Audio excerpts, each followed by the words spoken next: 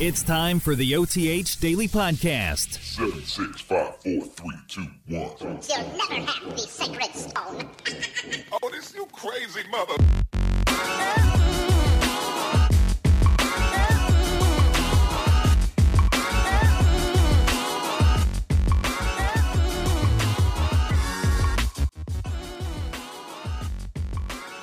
Happy New Year, and welcome to the OTH Daily Podcast. We have a great episode for you today, and we finally are here, 2020, a new year, a new decade, and we are starting it off strong with our highly anticipated brand new podcast. It's January 1st, 2020. I'm your host, the man behind the mic, Christian S. Rao, and here at the OTH Daily Podcast, our mission is to break down all the top stories in the world of sports to help you start your day off right.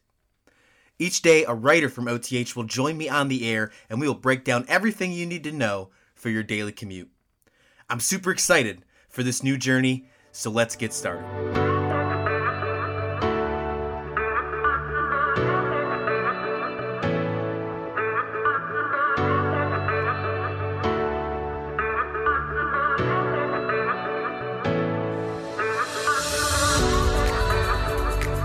Today I'll be joined by Ken Cotterill.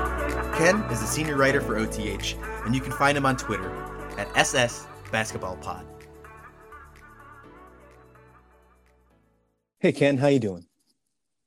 I'm doing good. How about you? I'm doing great. Happy New Year, by the way, 2020. Can you believe it? Yeah, I know it's been a pretty long decade. It's hard to believe that we're heading into 2020 already. Absolutely, and it's going to be a great year for OTH. I'm really excited. I'm glad to be a part of it. I know you are too. But let's just get right into it, because that's what we're here for, right? We're here for the OTH Daily Podcast. For all you guys, I'm really excited for you guys to be here and listen to this. But let's just get right down into it. And let's start off with college football. And let's start with the Belk Bowl. That was the first one we had yesterday in the games. We had Kentucky against Virginia Tech and Lynn Bolden Jr. That's all I got to say. Looking for space, and he finds it. Good block upfield, springing Bolden. The cutback inside the 10, another broken tackle, and Lynn Bolden hits pay dirt. He had himself a day for the Wildcats. One of the wide receivers converted into a quarterback. He rushed for 233 and 2 touchdowns. He also threw a late touchdown pass to seal the deal for the boys in blue. What'd you feel about this game? Kentucky looked really good throughout. Yeah, definitely. I mean, Bowden only had 73 passing yards, but I mean, he seemed to do all of his damage on the ground. And I mean, Kentucky, for the most part, that was kind of what they were going to all day. Hendon Hooker had a nice day for Virginia Tech. He only had 110 passing yards, but 2 TDs. He was pretty solid. And then, I mean, what can you say about the finish? Bud Foster in his final game with that 7-point victory. Bud Foster was a defensive coordinator for Virginia Tech for a long time, over 20 years, and he coached his last game here at the Belk Bowl, and Virginia Tech couldn't come out with the win, but hey, what a great career for Bud Foster. Both teams will end the year at 8-5, though very respectful for teams in ACC and SEC that really don't see too much success in the last few years, especially in this decade that we just got out of, I should say, the 2010s. But yeah, fantastic game to start off the New Year's Eve for sure. Let's move on to another game. And honestly, this game had the same kind of momentum and same kind of feeling, in my opinion. That was the AutoZone Liberty Bowl. On a trick play, running wide open, his chance, Warren, brought down at the 5-yard line, it'll be first down and goal. Another mobile quarterback, Malcolm Perry. He rushed for 213, and ultimately, to me, I feel he was the deciding factor in this one. And they won a thrilling game, Navy did, against Kansas State, 20-17. What did you feel about that one? Yeah, I mean, definitely looking at this game, I mean, for Navy to have 421 total yards to just 170 for Kansas State. I mean, they did a lot of their damage on the ground. 323 rushing yards to just 46 for Kansas State. I mean, yeah, what can you say other than it was a ground battle that Navy was looking to get into, and they did it effectively. I mean, they had 7 different guys with rushing attempts in this game. So, and this is not a typo. 2,017 rushing yards. It's actually a new FBS record for quarterbacks. He broke Northern Illinois' Jordan Lynch's record of 1,920 yards from 2013. So we got a record-breaking performance from that Navy quarterback, Malcolm Perry. I really hope he gets an opportunity to show his skills in the NFL. Maybe some team will put him up there. I'm really excited for that. So number 23 Navy will finish with an 11-2 record on the year. Very impressive. And Kansas State will end up with 8-5. Great. We had some great bowl games for sure yesterday. And it ended off with the Alamo Bowl. And the Alamo Bowl was quite shocking. I'm sure you probably feel the same way, but Texas came in and just blew up number 11 Utah, 38-10, and things got choppy quick. Option pitch. Ingram leaps over the would-be tackle. What a play! Ingram gets the first down. Now a hit away from the ball against the quarterback. All kinds of flags thrown. Ehlinger hops up, and Utah's losing its cool. Utah definitely lost their composure towards the end of that one. Texas junior quarterback Sam Ehlinger, he had 201 yards, 3 touchdown passes, and a pick, and Texas just looked beautiful. Utah's star-studded running back Zach Moss was only held to 57 yards. Texas just looked great. 38-10 final on that one. And number 11, Utah goes down. How do you feel about that one as we end the bowl games for last night? I mean, the fact that Utah came into this game as 7-point favorites and for them to get beat down as badly as they did, I mean, it's pretty shocking. I think a lot of people had them as possibly sneaking into the top 4 before their loss to Oregon. And I mean, now to Texas as well. Utah, as you said, they struggled rushing the ball. They only had 128 rushing yards. I think they averaged over 200 per game. And Tyler Huntley didn't really get anything going until the fourth quarter. He threw a touchdown there, but dominant win for Texas. I mean, that's huge for their program. Sam Ehlinger looked really good in this one. Yeah, it'll be interesting to see what Sam Ehlinger does. He is a junior. It'll be interesting to see if he does declare for the draft. But we had some great bowl games yesterday. And today is going to be this is the Mecca. I mean, other than the national championship coming up, New Year's Day, all about it. And there are 4 great bowl games, and I can't wait to talk about it. Let's get into it real quick. Let's just get a brief preview. We'll talk about them obviously tomorrow more in depth, but let's start right off the top, and that's the Outback Bowl, and that's Minnesota versus Auburn. Head coach of Minnesota, PJ Fleck. I mean, they've had a great season. It's almost a storybook kind of. Their unfortunate, end to their college football chances wound up, coming to an end towards the end of the season. This is a battle of 2 young quarterbacks. Tanner Morgan, he's a sophomore, and Bo Nix from Auburn. He's only a freshman. So this will be a very interesting game. Arguably a top 10 pick in defensive tackle, Derek Brown from Auburn. So there's going to be a lot of good football going on in this one. How do you feel? Yeah, this is definitely going to be a really exciting game. I mean, Auburn's coming in. They're coming in on a 2-game win streak. And I mean, Minnesota had their tough loss a number of weeks ago to Wisconsin, 38-17. So Minnesota being in this game, I think it's definitely going to be really competitive.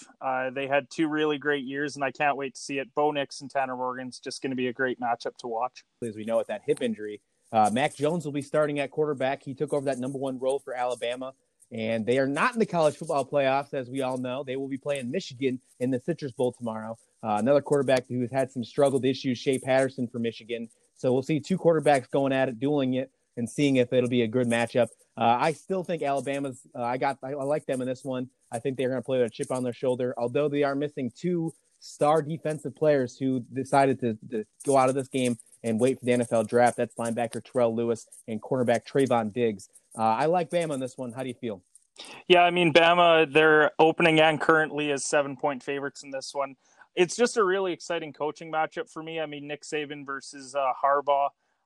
This could be a statement game for Jim as far as coaching at Michigan, because he's really brought back the program, and I think a win over Alabama would be huge for him moving forward when it comes to recruiting and other aspects of college football. But Alabama does have the slightly better defense. I do think it is another one of those matchups where you got to watch the quarterbacks, because Mac Jones instead of Tua, and then Shea Patterson, as you said, he's had a decent year with 22 touchdowns and 6 interceptions. But I think it'll ultimately come down to who plays better out of the 2 of them.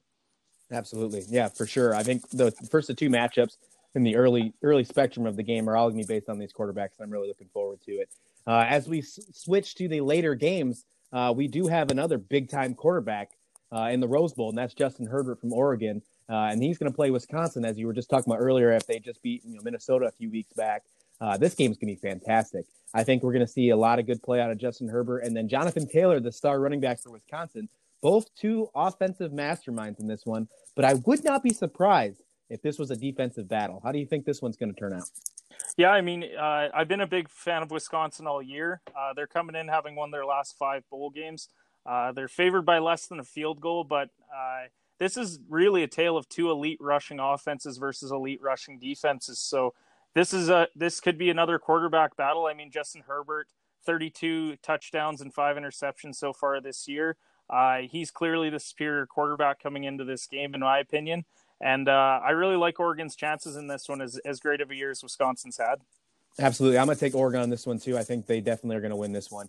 I think it's going to be close, though, but I'm taking the Ducks. And we're going to end off with the Sugar Bowl. And, wow, we have a very frustrated Georgia team who just missed out on the college football playoffs, playing Baylor, who also was in the possibility of making it in. This game's going to be great. I think this is like almost like a consolation bowl for college football playoffs, if you will. Georgia does have 6 starters out, though. However, they do still have Jake Fromm and their running back Swift. Baylor, we all know about Charlie Brewer. He will be playing after suffering that concussion in the Big 12 championship. It's going to be a fantastic game. This one's the game of the night. I'm glad it's the last one. It's in prime time. How do you feel about this one? Yeah, I mean, Georgia, as you said, they're coming in pretty depleted into this game. Baylor's really looking for something to prove, as is Georgia, being that they did just miss out on the playoffs. Georgia's 5.5-point favorites right now, which I have found pretty surprising just with how depleted they actually are. I do think that Jake Fromm is the better quarterback, but I mean, both quarterbacks are pretty banged up coming into this one. I mean, Fromm was just probable coming into it as well. So, yeah, I think it's going to be a really close game, and I actually don't know who I'm taking in this one. I think I'll just go with Georgia just as the 5 seed. There you go. I'm taking Baylor, so I'm glad you picked that one. I think Baylor's going to be a tough football team.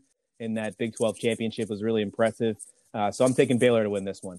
So there you have it. College football out of the way. Wow. It's going to be a great game. Great games today. I'm really looking forward to it. So we'll be right back. We're going to take a break real quick, and we'll be back and we'll talk more about college sports and more. Next will be college basketball and Duke. Duke looked pretty good. Your Duke team looked pretty good. We'll talk about it here just in a minute at the OTH Daily Podcast.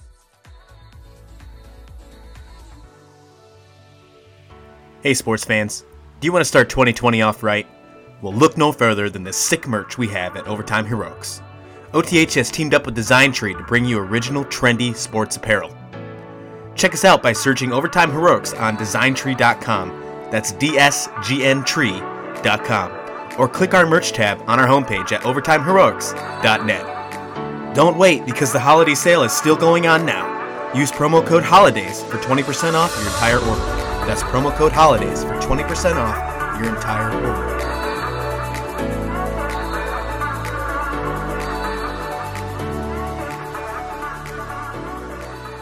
All right, we got to talk about it because you are the senior writer for OTH, and one of the teams you do cover is the Duke Blue Devils. You actually are a huge contributor to OTH Duke Twitter page.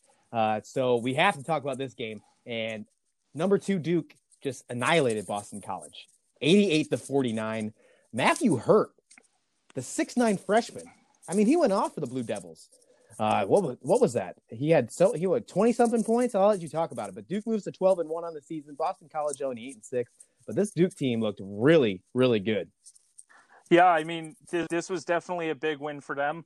They'd been missing Trey Jones for the last couple of games. So getting him back is huge for that offense. The offense had kind of been stagnant. They hadn't been hitting many shots, but that was definitely not the case tonight.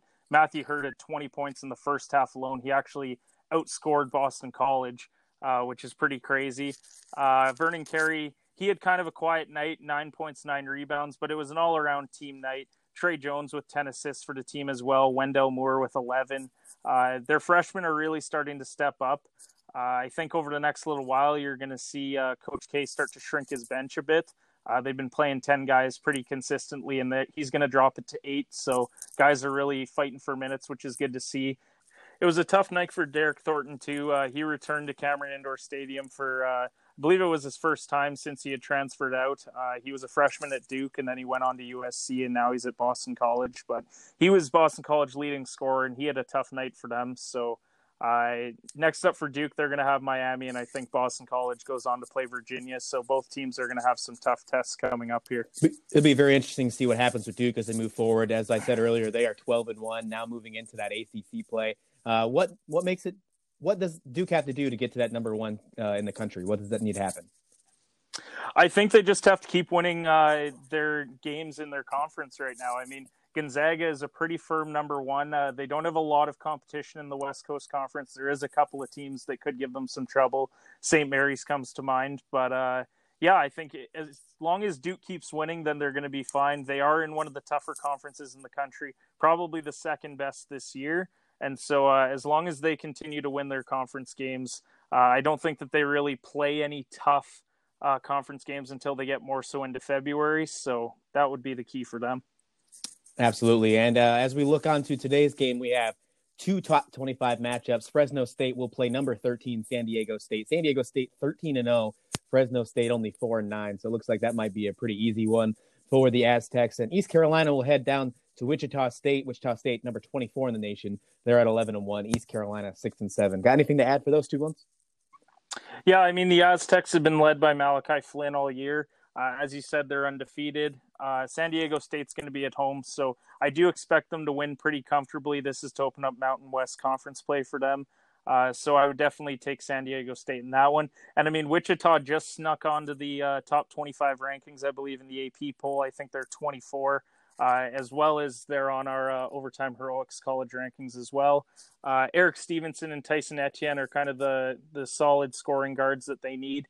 And with Wichita being on a 5-game win streak, I'd expect them to win this one as well. Let's move on to the NFL. And, the playoffs are about to start, but we're not going to get too much into the playoffs. We'll talk more about that on Friday's episode as we preview Wild Card Weekend. But we've had a couple incidents happen in the front office and just throughout, the entire off-the-field issues, I guess you could say, starting with the Cleveland Browns. And Black Monday was not good to a team in Cleveland. And Freddie Kitchens is out the door, head coach. And now general manager John Dorsey also is out the door for the Cleveland Browns. Looks like they're cleaning house. Love to hear how you feel about what Cleveland is going down and what their situation is. I mean, Kitchens definitely had to go. You could see it. Guys like Landry, he had lost the locker room with them. The Dorsey one, I guess, is a bit confusing to me. The fact that he did bring in as much talent as he had, it just seemed a little bit odd to me that they were going to part ways with him as well. But if they're looking to do a complete overhaul with Baker being their quarterback, then maybe that's the angle that they're going for. I think the Garrett helmet issue this year really was a bad look for them. So maybe they're just trying to wash themselves of the year as a whole. And the way to do that is to start fresh. But yeah, I'm not really too sure why Dorsey's gone, but Kitchens definitely looked out of his element for sure. Yeah, it looks like they need to have some sort of culture shift for sure, especially after that fiasco with Mason Rudolph and Myles Garrett. But yeah, I agree. I think it might be 1 year too early with Dorsey, especially after all the talent he brought in last offseason. I think it could have been pretty impressive to see him stick around for one more year and help build that team. But you're right. It looks like they're just going to try a clean slate. Speaking of another team that struggled this season, and it's more in a rebuilding process, and that was the Washington Redskins. They hired Ron Rivera, former Carolina Panthers coach, and I really like this pickup. I think this is a great idea for Washington, who has a mobile quarterback, kind of like Cam Newton and Dwayne Haskins. Love to hear your take on this one, but I really like the Ron Rivera pickup here for Washington. Yeah, I mean, being a Dallas Cowboys fan, I know it's tough, but the fact that Washington picked him up definitely worries me. I know why Carolina parted ways with them. They were moving on from Cam, and I think that meant that Ron had to go as well. Although I don't know if Greer or Allen is the answer in Carolina. But when it comes to Washington, I mean, this is still a very poorly run franchise. It is good to see them bringing in a good name in Ron Rivera, but I hope that Haskins is that franchise quarterback, and if there is one guy that could turn him into one, it would be Rivera, being that he worked with Newton, as you said. So, yeah, it's a good move for Washington right now, and I do hope to see them improve, because you never like to see teams suffer for as long as they have. So, yeah, it's good for the league to see different changes. It's good for not seeing the same over and over teams, in my opinion. Washington's another team that also let go their general manager, and this was Bruce Allen. A lot of fans very happy with that one in the Washington area. I know that for for a personal sake, I live just a few hours south, so I get to see a lot of that sporting news out of Washington. So very good news for Washington fans. I think the majority of them are pretty happy. So let's talk about another topic here, and it's Antonio Brown. And I know that we're all sick of talking Antonio Brown.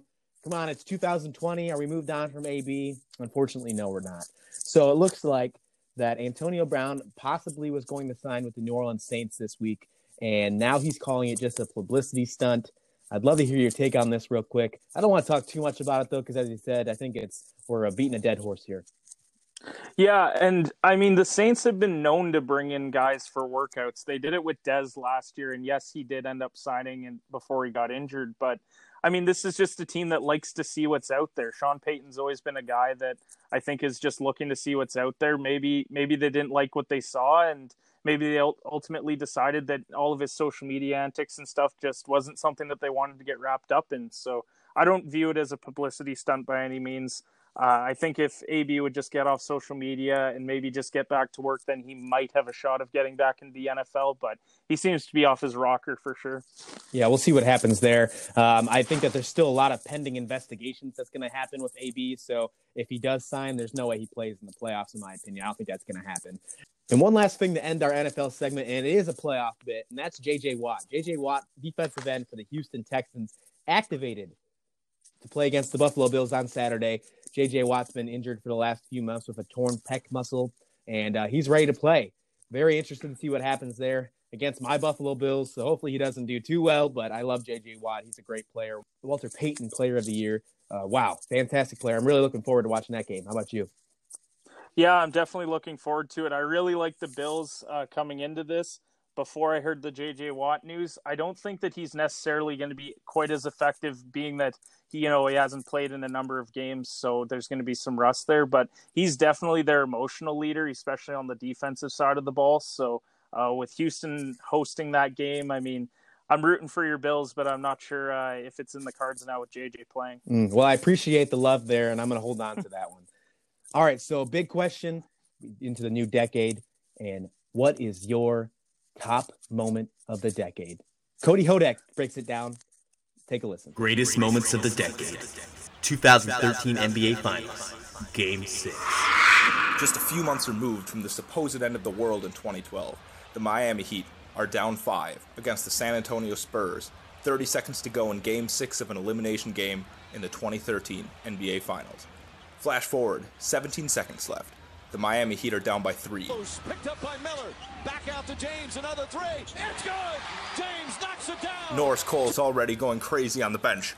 Bosch grabs the rebound, hits Allen in the corner, and bang! Tie game! Puts up a 3. Won't go. Rebound Bosch. Back out to Allen. His three-pointer. Bang! Tie game with 5 seconds remaining. Ray Allen hits the biggest shot in NBA history, which leads to the Miami Heat beating the San Antonio Spurs in Game 7 of the 2013 Finals.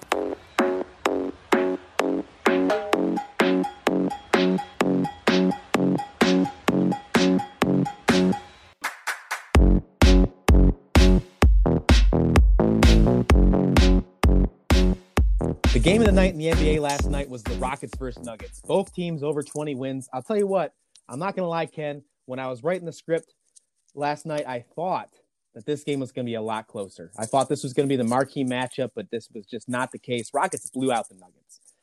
And Harden, Westbrook, Clint Capella, all those guys looked fantastic. James Harden, 10 for 17, 35 points, 6 assists in 34 minutes. Westbrook, 11 for 22, 28 points, 7 assists in 34 minutes. And Clint Capella gave himself a double-double with 16 and 10. The Rockets shot 15% better from three-point line, other than Nuggets, between 47% and 32%. Jokic did good for the Nuggets, 21 points, 8 rebounds. He was 10 for 17 as well, just like Harden. Shows a difference between the free-throw line for you right there. But yeah, the Rockets just looked really good in this one. How do you feel? Yeah, definitely. I mean, they were up 69-52 at halftime, and then Denver looked like they were coming back. They outscored them by 14 in the third, but then Houston just poured it on in the fourth, 38-15. They ended up winning this game by 26. This is just a bad matchup, I think, for Denver. overall. And when you're looking at the Western Conference this year, I think that's what the playoffs is going to come down to, is there's a number of teams that can win it strictly based off of matchups. And this just is an ugly one for the Nuggets. I mean, they had Jamal Murray and Craig tonight playing, and Will Barton. And I mean, when you're going up against Westbrook and Harden, and they're not really defensive guards, I mean, they torched them. They had 63 points and 13 assists combined between Harden and Westbrook. And I think Capella's the type of guy that can contain Jokic. I know he had 21 points and 8 rebounds, but that's nowhere near what he can do production-wise. So, yeah, just overall a poor matchup for the Nuggets, but the Rockets looked really good tonight, as they can on any given night. Yeah, absolutely. And it's going to be really interesting to see as we move forward and we get closer to this halfway point in the NBA season, what happens with these Western Conference teams, because this wild, wild West is only getting it's getting more wild, I guess you could say. It's getting really impressive and really interesting, especially towards that top 5 teams in the Western Conference. Today's games aren't as interesting as we had last night, in my opinion. We're seeing a lot of losing records on the spectrum tonight, and we see the Magic versus the Wizards. Magic at 14-19, heading to Washington. Washington struggling 10-22. The Trailblazers with Carmelo Anthony and their revamped offense. They're trying to make a comeback season here. They play the New York Knicks, who we all know about the New York Knicks. They're basically the laughing stock of the league. The Minnesota Timberwolves, 12-20, are going to face the Milwaukee Bucks at 30-5. Man, that could be a blowout. Milwaukee is a 17-point favorite. And then the Phoenix Suns will face the Los Angeles Lakers. Suns are at 13-20. The Lakers 26-7. This one could be an interesting game, though. How do you feel about this one? Yeah, I mean, the Lakers and Suns is definitely going to be an intriguing matchup, just with Devin Booker. Having the year that he is, he's averaging 25, 6, and 4 right now. I do like the Lakers to take this one. They are 11-point favorites. One thing that I would be doing is hammering down on Portland and the Knicks right now, because Portland's only the 4-point favorite right now. So I would be taking that one for sure. Washington did have that shocking win over Miami a couple nights ago. That was without Beal and Wall and Bertans in the lineup, but I just don't see it happening back-to-back nights. Orlando's starting to figure it out now. They're clinging on to the 8th seed in the East. And, I mean, the Bucks and Timberwolves, it looks like the Timberwolves will barely be able to field a team right now. They've got Teague as game-time decision. So is Graham. They've got Layman out, Vonleh game-time decision. Wiggins and Towns are both out. It's pretty disgusting right now what they're going through injuries-wise. So that could be a big win for Milwaukee for sure. But, yeah, not a lot of exciting games on the schedule on New Year's Day, that's for sure. But there is one game that is very important on New Year's Day, and that is the NHL Winter Classic. And, this is what, football has Thanksgiving, NBA has Christmas Day, and the NHL now has New Year's Day. And the Winter Classic will involve 2 teams who have never played in this marquee matchup. And we're playing in Dallas, Texas. So we'll be playing in the Cotton Bowl Stadium in Dallas, Texas. Winter in Dallas. I don't know if that really makes any sense, but we'll see the Nashville Predators against the Dallas Stars. Nashville, 42 points. They're 6th in the Central Division. They're only 3 points away from the wild card. And Dallas is at 48 points with 22, 14, and 4. And they're sitting 3rd in the Central Division. They're holding on to a playoff spot themselves. Really interested in this game. How do you feel about this one? Yeah, I mean, I had the privilege of attending the last Winter Classic that happened this year. The last outdoor game, that was when it was in Regina, Saskatchewan. That was between the Flames and Jets. But, I mean, it certainly was a lot colder here than it's going to be in Dallas, I would imagine. We're at almost minus 20 here. But, yeah, Dallas coming in. I mean, they sit 4th in the West. Tyler Seguin's been on a bit of a tear now. He's up to 32 points on the year. This is really a story of the 2 goaltenders. Ben Bishop is having a really good year, as well as Pekka Rinne as well. He's been just a consistent goaltender in the league for a while. So it'll be interesting to see how they fare. I was shocked to see the Predators, actually 2 leading point getters are both defensemen. So they're definitely a team that relies on their goaltending. And always the question mark is how the ice conditions are going to be. I hope that they are very solid in Dallas, because this is always a great game to watch. Who are you taking in this one between Nashville and Dallas? I'm going to take the Stars in this one. Give it to the hometown team. Fantastic. There you go. Hey, Ken, thanks as always. I'm glad you were here for a first episode of the OTH Daily Podcast, and I'm sure we'll have you on again. Definitely. Thanks for having me on.